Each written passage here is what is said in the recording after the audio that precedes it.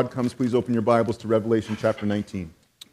Thanks, Dwayne. Thanks to the team.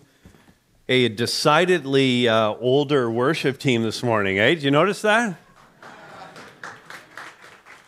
Well, not you, Edu. You brought the average age down, you and Mitch, but no, honestly, like it's awesome because in some ways I was looking on this stage and really Don and Woody, Ben, Chad have put in like 20 years in this church serving in worship ministry, and pretty awesome to have them kind of all together in this band. They've played a lot of services together and led a lot of people in worship over those years. So pretty awesome to have them leading us this morning. Good morning. Good to see you. Revelation 19 is where we're going to be if you're not already there in your Bibles. I liked the way Dwayne kind of finished up his prayer there, because he talked about, Todd's going to come up, pray for him and the team that's going to help deliver the word right now. And there really is a team of people helping to deliver the word right now. It's not just me up here, and there's a team of people involved during the week as well. And I actually thought that I would give you just a little, like the smallest picture of what the week looks like here. For me, when I'm prepping, early in the week, I begin just kind of making notes on the basis of the text, usually just me and the text or the scripture passage. Sometimes I'll read a preliminary commentary in the early part of my study. And then along during the week, usually by Wednesday, I'll have an outline, the outline that you see in the notes. I'll have that outline prepared. And then I send it to the pastoral team, and I get their input on that. And they often suggest, oh, maybe this is a better word, or could you explain this a little bit better? And so I'll edit the outline appropriately, and then it's finalized. It gets uploaded to Dropbox at the latest by Thursday, and then it's set. That's the outline, and that's what we're going to go with for the week. Then on Friday, this is my dedicated day to write the message, and so I don't take any appointments or do any meetings on Fridays. I generally just spend the time in my study, and I produce this printed manuscript. I do a markup of it on Sunday mornings before I preach, early Sunday mornings. Anyways, that's kind of a scope of what the week looks like, and so I went through that again. I did the outline this week. I finalized it. I put it in Dropbox, and then Friday I went back to it, as I do, because now I'm going to write the manuscript. And on Fridays, I read further commentaries, and then I actually just write. And it was at that point in my prep this past week where I kind of looked at my outline again, and I looked at this main idea, this imperative that's actually based on verse 14 in the passage we're going to read in a moment, which is the armies of heaven were following Jesus on white horses. That's what I was thinking of when I wrote the imperative in your notes. Ride with Jesus. That's the main point of this message, to ride with Jesus. But on Friday, when I sat down and I read that again, I went, oh, you know what? For sure, some Christian biker group has used that phrase before. For sure. And I hadn't thought about that earlier in the week. So then, you do what you do. Google that. And the internet did not disappoint me, because immediately it became very obvious that many different biker groups along the way have used these different expressions, the different variations on the expression, ride with Jesus. There's a few more just going to come up here quickly. And this last one, obviously, I ride with Jesus, I ride with Jesus, riding with Jesus, ride with Jesus. Now, these are the Calvinists. Jesus rides with me. I don't know, there's a different theological perspective on that last one. But listen, with all due respect to our Christian biker friends, and there might be some here, it is not Harleys, but white horses that we're going to ride in on the last day, right? It's white horses that we're riding in on at the second coming of Christ. And that's what we're seeing. That's the latter part of Revelation 19 here today. The rider on the white horse is Jesus. We're going to see him in a moment. The armies of heaven follow in behind him. And then the long predicted defeat and utter destruction of the beast and the false prophet, the kings of the earth, and all those who took the mark of the beast on themselves. And that's what we're going to see in the passage today. And as we do that, here's what's coming at us. Here's what the appeal is. I appeal to you, if you are unsaved, to believe in and join with the rider on the white horse. That's what this message is going to be about. If you have not yet committed your life to Jesus Christ, you would do that today. And to the already saved, the message comes just like it has been coming throughout the entirety of this series in Revelation. To the already saved, it's hang on, persevere, keep enduring, be encouraged, find your faith strengthened in what you see in Jesus Christ today, what we see in these prophecies and these end time events as they unfold before us. I pray that you'd be strengthened in your faith today through all of that. So let's turn our attention to the scriptures. Revelation 19:11, verse 11 to the end of the chapter, and then we'll start looking at these verses together. The Apostle John writing these visions that he sees, he says, "Then I saw heaven opened, and behold, a white horse. The one sitting on it is called Faithful and True. And in righteousness he judges and makes war. His eyes are like a flame of fire, and on his head are many diadems. And he has a name written that no one knows but himself. He is clothed in a robe dipped in blood, and the name by which he is called is the Word of God.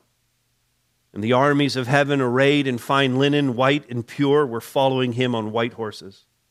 From his mouth comes a sharp sword with which to strike down the nations, and he will rule them with a rod of iron. He will tread the winepress of the fury of the wrath of God the Almighty. And on his robe and on his thigh he has a name written, King of Kings and Lord of Lords. Then I saw an angel standing in the sun, and with a loud voice he called to all the birds that fly directly overhead, "Come, gather for the great supper of God, to eat the flesh of kings, the flesh of captains, the flesh of mighty men, the flesh of horses and their riders, and the flesh of all men, both free and slave, both small and great."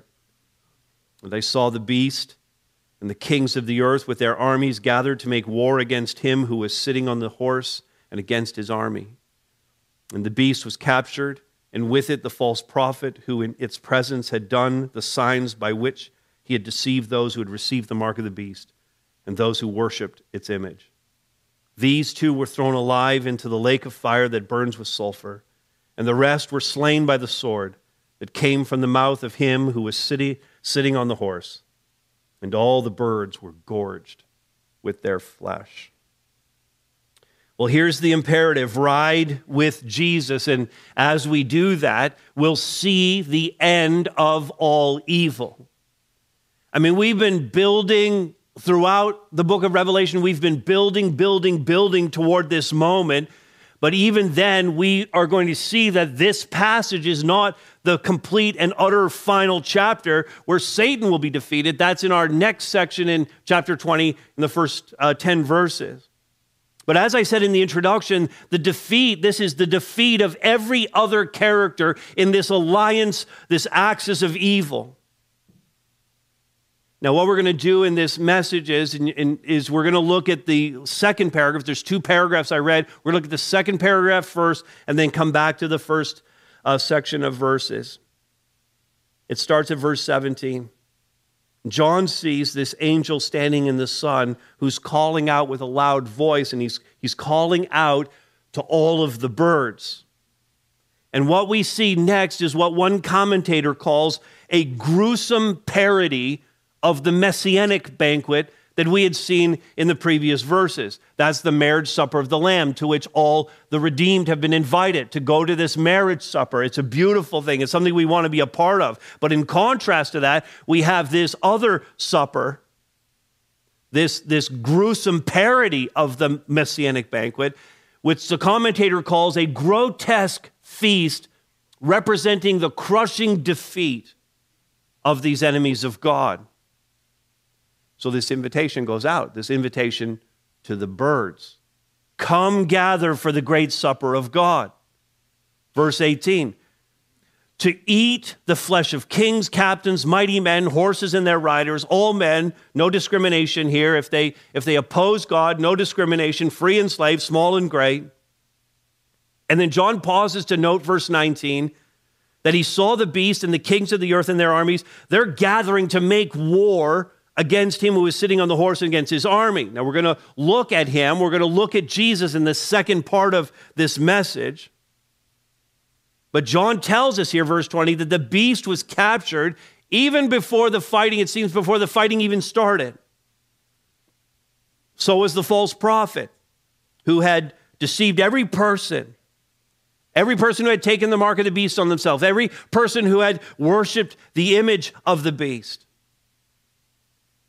All of these people throughout all of history who had the scriptures, who had people preaching the gospel to them, who knew the truth, who had every opportunity. We've seen this throughout our study of Revelation so many times, God delaying, God delaying, God delaying, God sending signs, God sending prophets. And they refused to repent and denied the message. And this is their fate. They were thrown alive into the lake of fire that burns with sulfur. Now, there's so many allusions here in what we're reading in this vision to Old Testament prophecies in Isaiah, in Ezekiel, in Jeremiah, and in Daniel, especially in Daniel 7:10. In fact, we have this image that there's fire flowing from the throne of God. And it's that fire that is now seen here to be filling the lake of fire that which will be the place of judgment. This is the very righteousness and holiness of God, the very standard by which judgment will happen. In fact, before Revelation is done, we're going to hear 3 more references to the lake of fire. So we're going to come back to talk about that in some detail. But as for verse 21 here, the rest were slain by the sword that came from the mouth of him who was sitting on the horse. That is to say, they were slain by what we'll see in verse 13 is the word of God. They were slain by the word of God. And then this grisly description, John concludes by saying, all the birds were gorged with their flesh. Now you'll understand as I do that it's an indignity to not bury a body. And that's what we're seeing here is those who have rejected God being shamed. It's an indignity for these bodies to be left, as the word is carrion for the birds. The word carrion, Merriam-Webster defines it as dead and putrefying flesh. It's something that, I'm not sensationalizing anything here. This is the image that we're seeing in the scripture. It's necessary for us to talk about this so that we understand the gravity, the intensity of this situation. But it's something that's nauseating. Like if you've ever watched a bird eating flesh, it's nauseating. Birds pecking away at the dead. Our reference point, the only reference point we would have for this, I would suspect, is that when we see some crow on the side of the road eating roadkill. And this is far more intense than that. Well beyond any picture we could ever understand or grasp in our minds. But why? Why is it so critical that we would see this, that we would see this judgment described as it is? And George Eldon Ladd said this. He said, the second coming, this is so important for us to grasp this. It's going to give us our rationale for why this paragraph is here. The second coming of Christ is an absolute essential theme in New Testament theology. In his cross and resurrection, Christ won a great victory over the powers of evil. By his second coming, which is what is pictured here, he will execute that victory. Apart from his return to purge his creation of evil, here's the key phrase, redemption remains forever incomplete. And listen, you and I know that. Coming here to be part of this gathering today, to hear God's word, to worship the Lord, to be together with other believers, we know how incomplete our redemption remains. Even if we've made our commitment to Christ, if we're believers and had our sins forgiven, and we have all these promises and these assurances from God, even with that hope of eternity that we have before us, we're still having to live it out down here with all the temptation and all the trials and all the difficulties we go through in life. And we know just how hard it is to live our lives on planet Earth. And that's because our redemption is still incomplete. It's not fulfilled in full. And we're waiting for that. We're waiting for this judgment to happen, for the righteous judgment and justice of God to be enacted. Now listen, before we kind of leave this point, I want to do a little sidebar here because I feel like this is the important moment to do this. So with your permission, I'll do a little sidebar. Everybody good? You're good if I do this? I'm going to do it anyway. But I mean, I'm just asking to be polite. I'm going to do a little sidebar here because this is, as Ladd says, this is the second coming of Christ. And some of you may have been waiting for the entire series. You may be waiting for me to talk about the rapture. How many people have been waiting for me? When's he going to talk about the rapture? Is he going to talk about it today? Today might be the day. And I am, but only in this sidebar kind of way. Because you're waiting for when this falls into the timeline. But here's the thing. The rapture is never mentioned in the book of Revelation. And that's the book I'm preaching. So then I don't really have to mention it. And some of you, maybe some of you who are super savvy are going to say, wait a minute, I know that Revelation 3:10, all the way back toward the beginning of the series, the rapture was kind of mentioned there and kind of is the operative word. Here's the verse, Revelation 3:10. This is in the letter to the Philadelphians. And so Revelation 3:10 kind of hints at something. People who believe in the rapture, though, want to say this is definitely the rapture.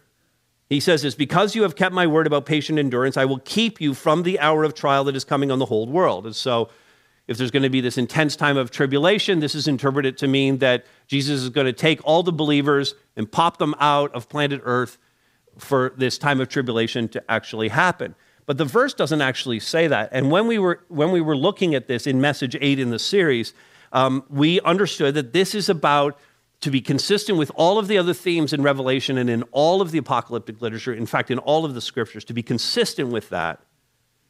We understood that this was about protecting believers through difficulty as opposed to removing them from the difficulties to come.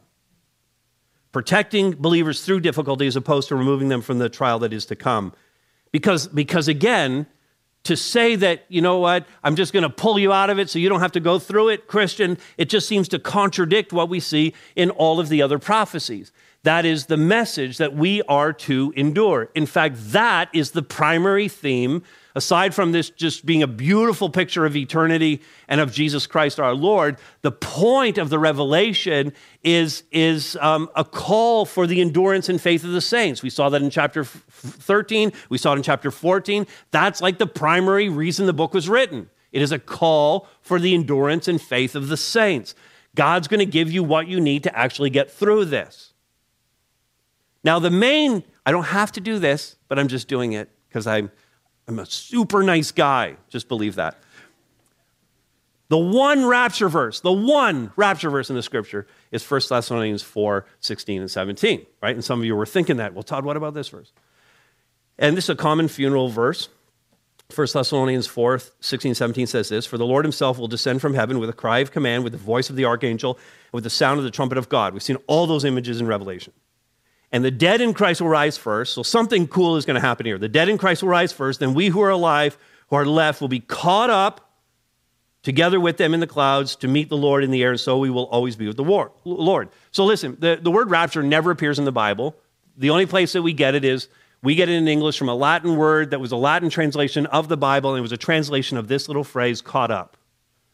So that's what rapture is. It came to us a different way.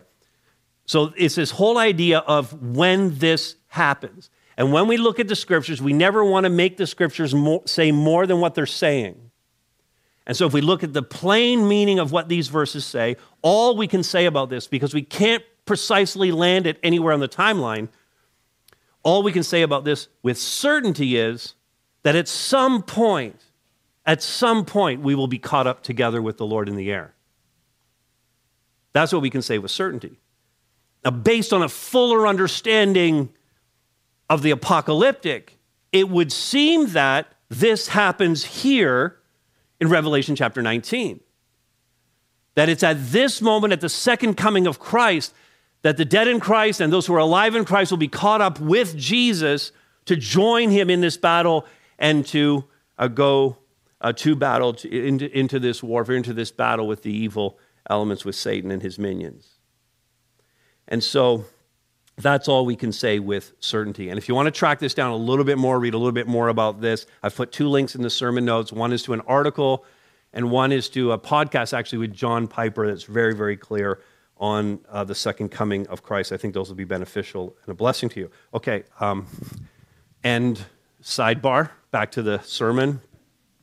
One further note before we move on to the next point, though. We do a disservice to the visions if we see these only as spiritualized representation of life as a believer now. And some people approach Revelation that way. They just see it as this is all just imagery of what our Christian life is right now, and there's no really future element to all of that. And we've talked about this at different times in this series. But what we are seeing here are images of a real final battle and a decisive victory over sin and evil that is prefigured by the spiritual battle we face every single day. We never want to take the apocalyptic visions, in other words, we never want to take those and confine those to an either-or interpretation. Like either they have to be future or they have to be fulfilled now in our own time. In fact, we should be embracing a both-and interpretive principle because we embrace this idea of the now but not yet. In other words, many of the things we see in Scripture can have partial fulfillments now. These things can be happening now in anticipation of the future, final, ultimate, culminating fulfillment that will come yet in the future. So what we're seeing in Revelation, specifically here in chapter 19, what we're seeing is a depiction of the spiritual warfare we currently face in the metaphysical realm, so spiritual realm, in advance of a future battle fought and won in the physical realm, a battle that we will actually see.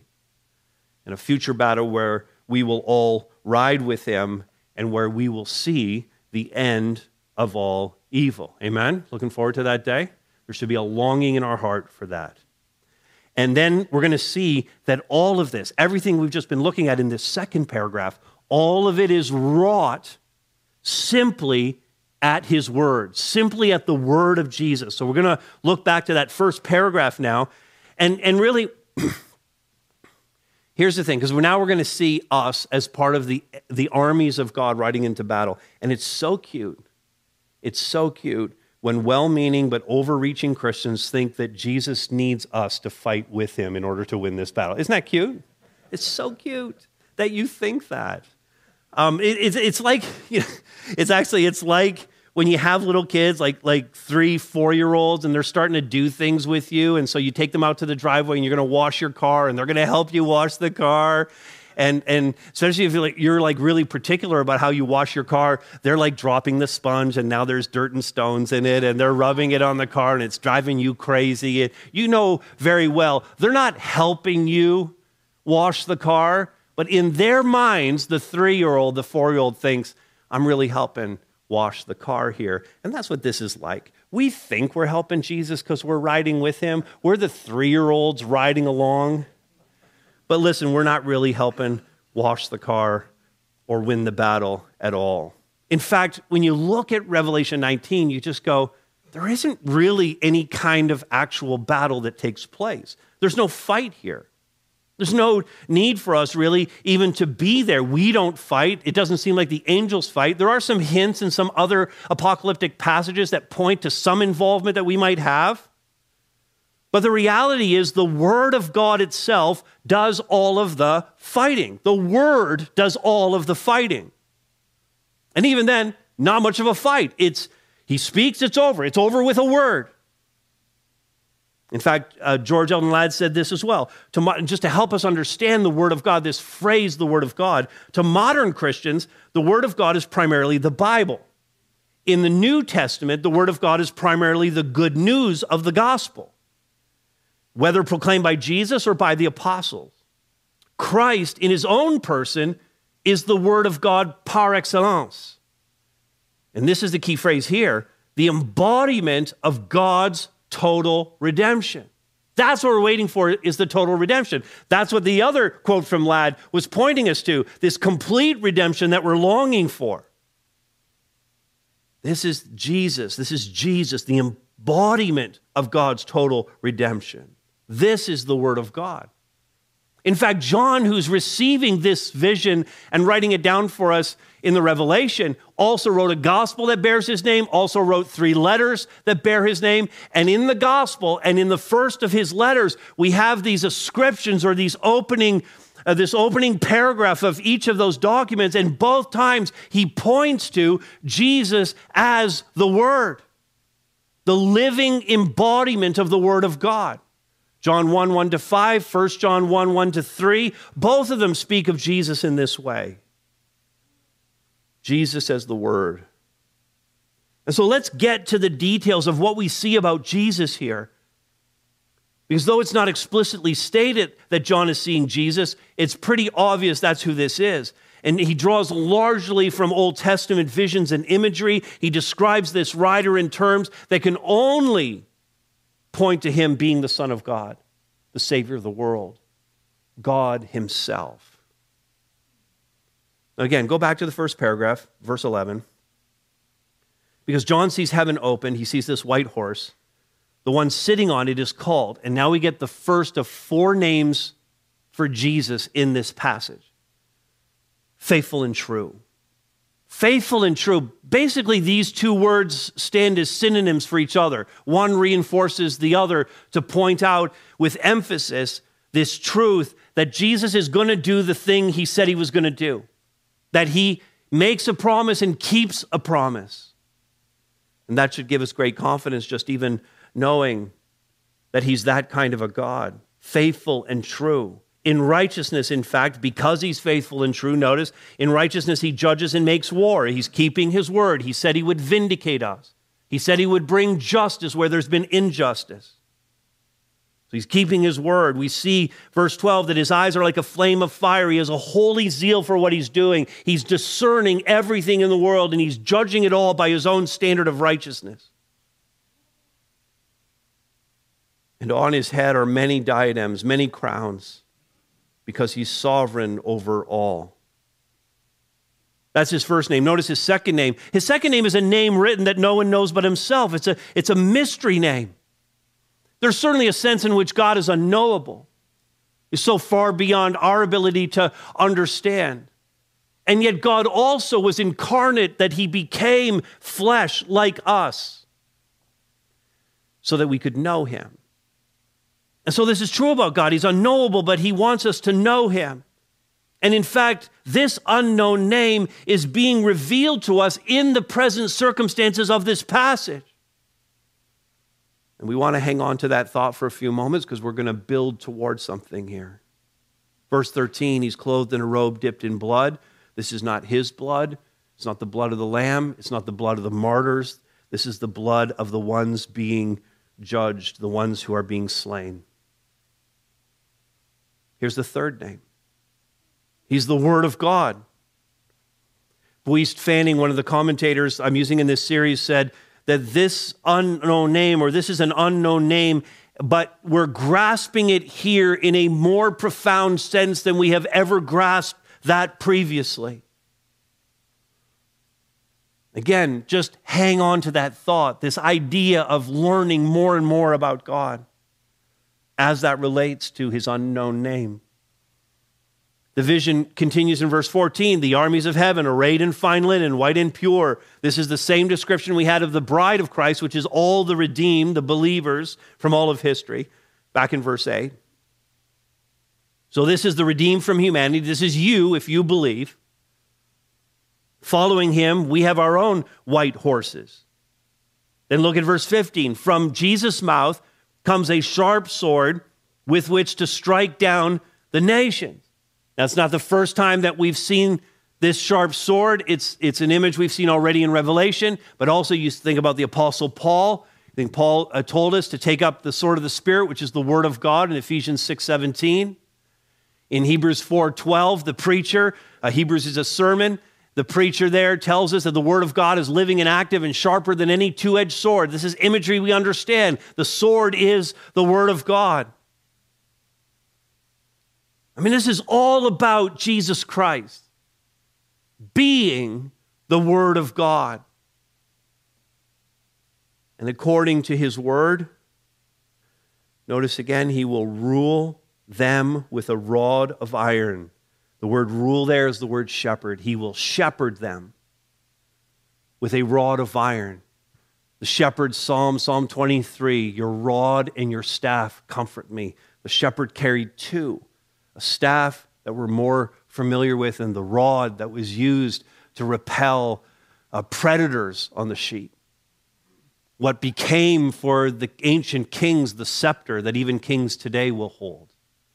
It's a symbol of power, a rod of iron here. He will shepherd them with a rod of iron and will tread, this image, he will tread the winepress of the fury of the wrath of God the Almighty. Both of these images pointing to him utterly crushing his enemies.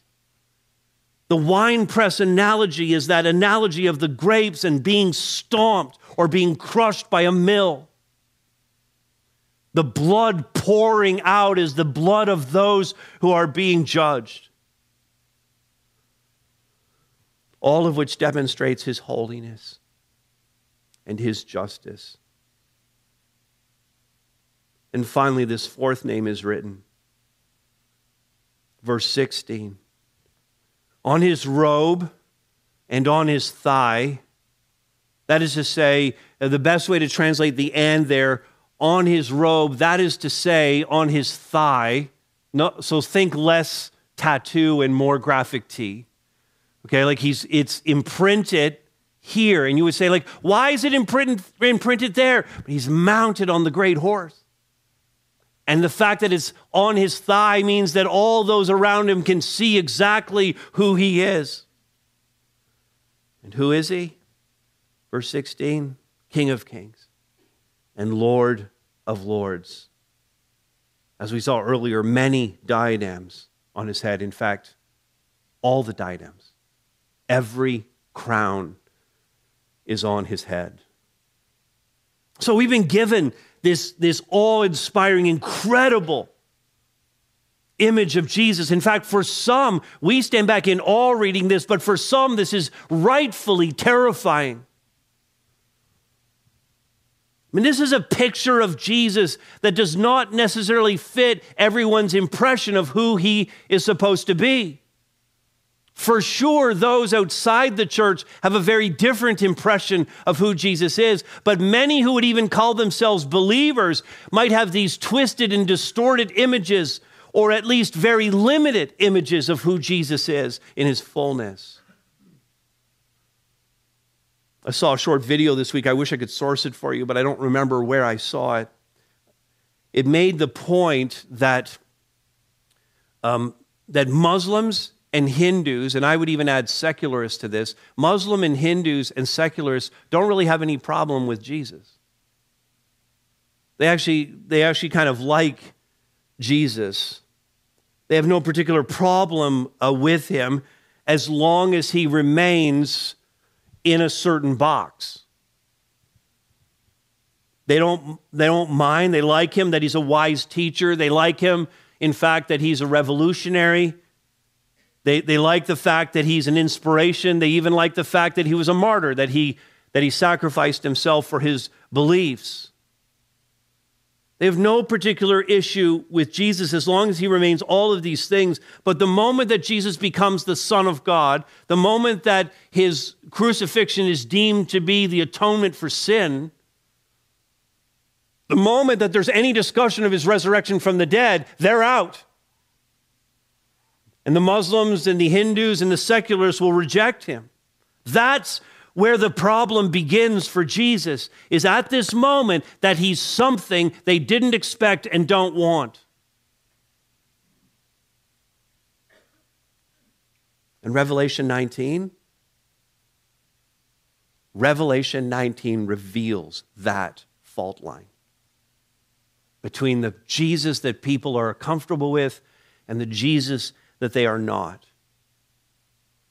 And recall again, here's where we're coming to it. All those thoughts that I said, just park that for a minute. We'll come back to it. We see right here that this name that was written, back in verse 12, this name that was written that no one knows but himself, we're seeing that name revealed here. It's a thing about Jesus that people are uncomfortable with. It's a greater sense of the real, untethered power of Jesus Christ, the Word of God. That's the part of him that's offensive. Jesus is said to be the stone of stumbling and the rock of offense, and the thing that people are tripping over is the fact that Jesus is the embodiment of the gospel, the embodiment of the redemptive plan. So I want us to think about this. I want to take what time we have left in this message to simply think about Jesus and to challenge our own notions of who he is. So let's think about this. And don't worry, there's a lot that's going to come up on the screens. Don't worry about writing it all down. We're going to produce it and provide it in our socials tomorrow, so we'll make that available to you. You simply listen and think about, first of all, the Jesus that people identify with and love. Let's talk about him, because this is part of who he is. The Jesus that people identify with and love. Jesus the infant. People love Jesus the infant. He identifies with humanity. That's why so many people who are not believers love to celebrate Christmas.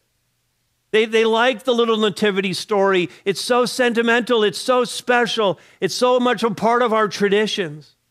People don't have any trouble with that. They don't have any trouble with Jesus the rabbi, who taught anyone who would listen. He taught so many good things. Even Gandhi recognized that Jesus taught some amazing things, especially in the Sermon on the Mount. Jesus, the great physician who healed the sick and the lame. Who could argue with that? Jesus, the compassionate who touched lepers and cared for the poor. That's very Christian. What a Christian thing for him to do.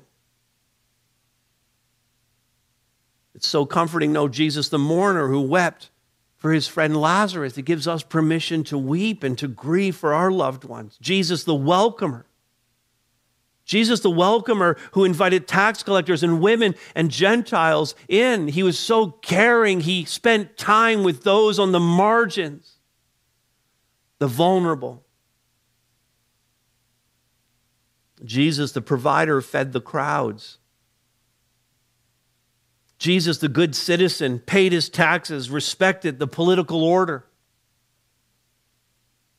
Jesus, the friend who reached out in love. Jesus, the martyr who willingly gave his life. See, no one has any trouble with any of this list. You go to your unsaved friends and family members and you put this list in front of them and they'll all love this Jesus. Jesus lived a good life. Jesus inspired many with his good life. But his first century followers and the crowds that heard him teach and saw him do his ministry should have seen that there were indications that he was so much more than this. That there's a whole other side of Jesus, and they were getting these indicators along the way. So we need to look at the hint that he may be more than meets the eye. Again, picture yourself in the first century listening to Jesus teach and watching him as he interacts with people. That's where we want to get to with this. The hint that he may be more than meets the eye. Jesus, the surprising one who walked on water. Yeah, that would be a clue. Nobody else has ever done that before. Jesus, the transfigured one who appeared with Moses and Elijah on the mountain. Jesus, the miracle worker who raised the dead. Or Jesus, the storm ender who stilled the wind and the waves. In fact, at that moment, those in the boat with him did kind of get a clue. And it was a hint to them because they said, "Who is this?" In terror. In terror, they said, "Who is this?" That even the wind and the waves listen to him. Or how about Jesus, the table turner who exposed corruption? Please come to Ottawa. Sorry, was that out loud? I thought that for a minute. Washington, for any of our friends in the United States who happen to be watching. Jesus, the religious rebuker who called out the legalists. No one else dared challenge the religious order of the time, the religious establishment, but Jesus did. This should have been a clue. Jesus, the demon challenger who cast out evil spirits. So terrified were some people with his power over the evil spirits in people that they asked him to leave their region. Would you please just go? Jesus, the enemy lover, forgiving those who crucified him.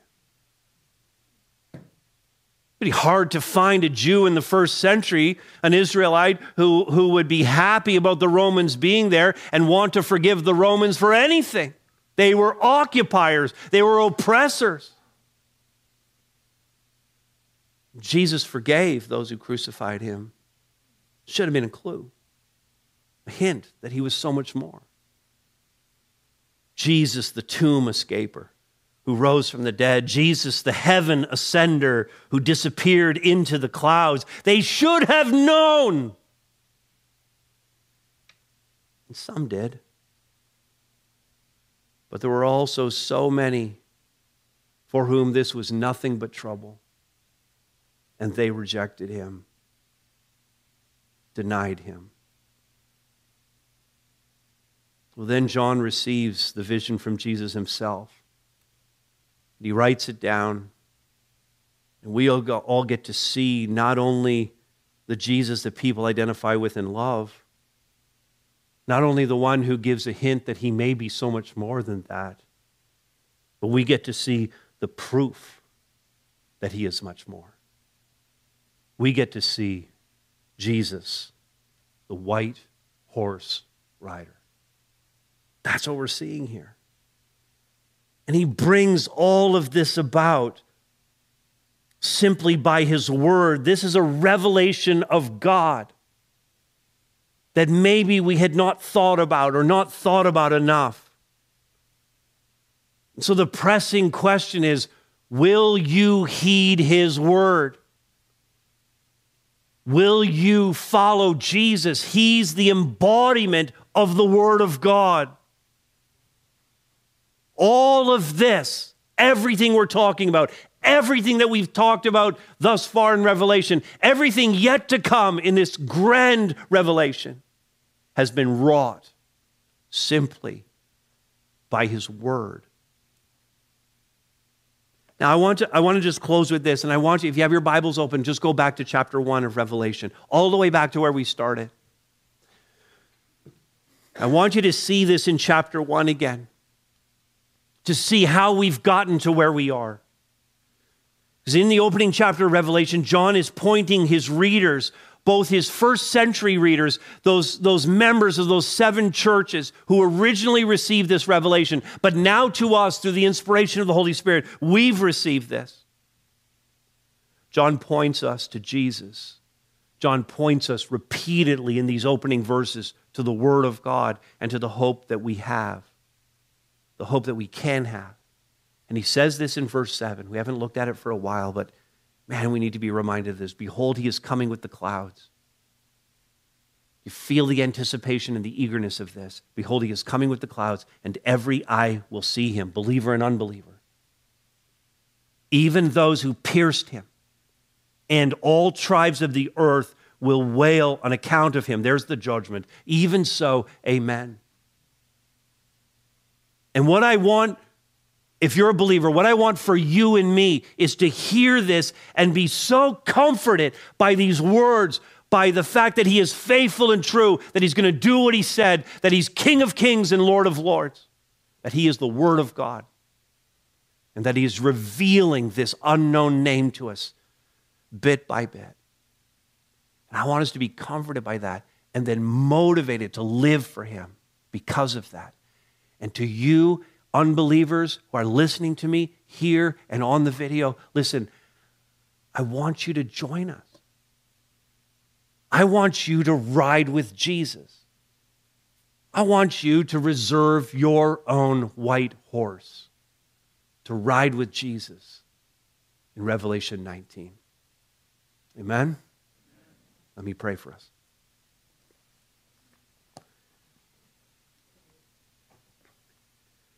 Father, we have, through very failing language, sought to exalt Jesus Christ here today, to get a more complete picture of who he is.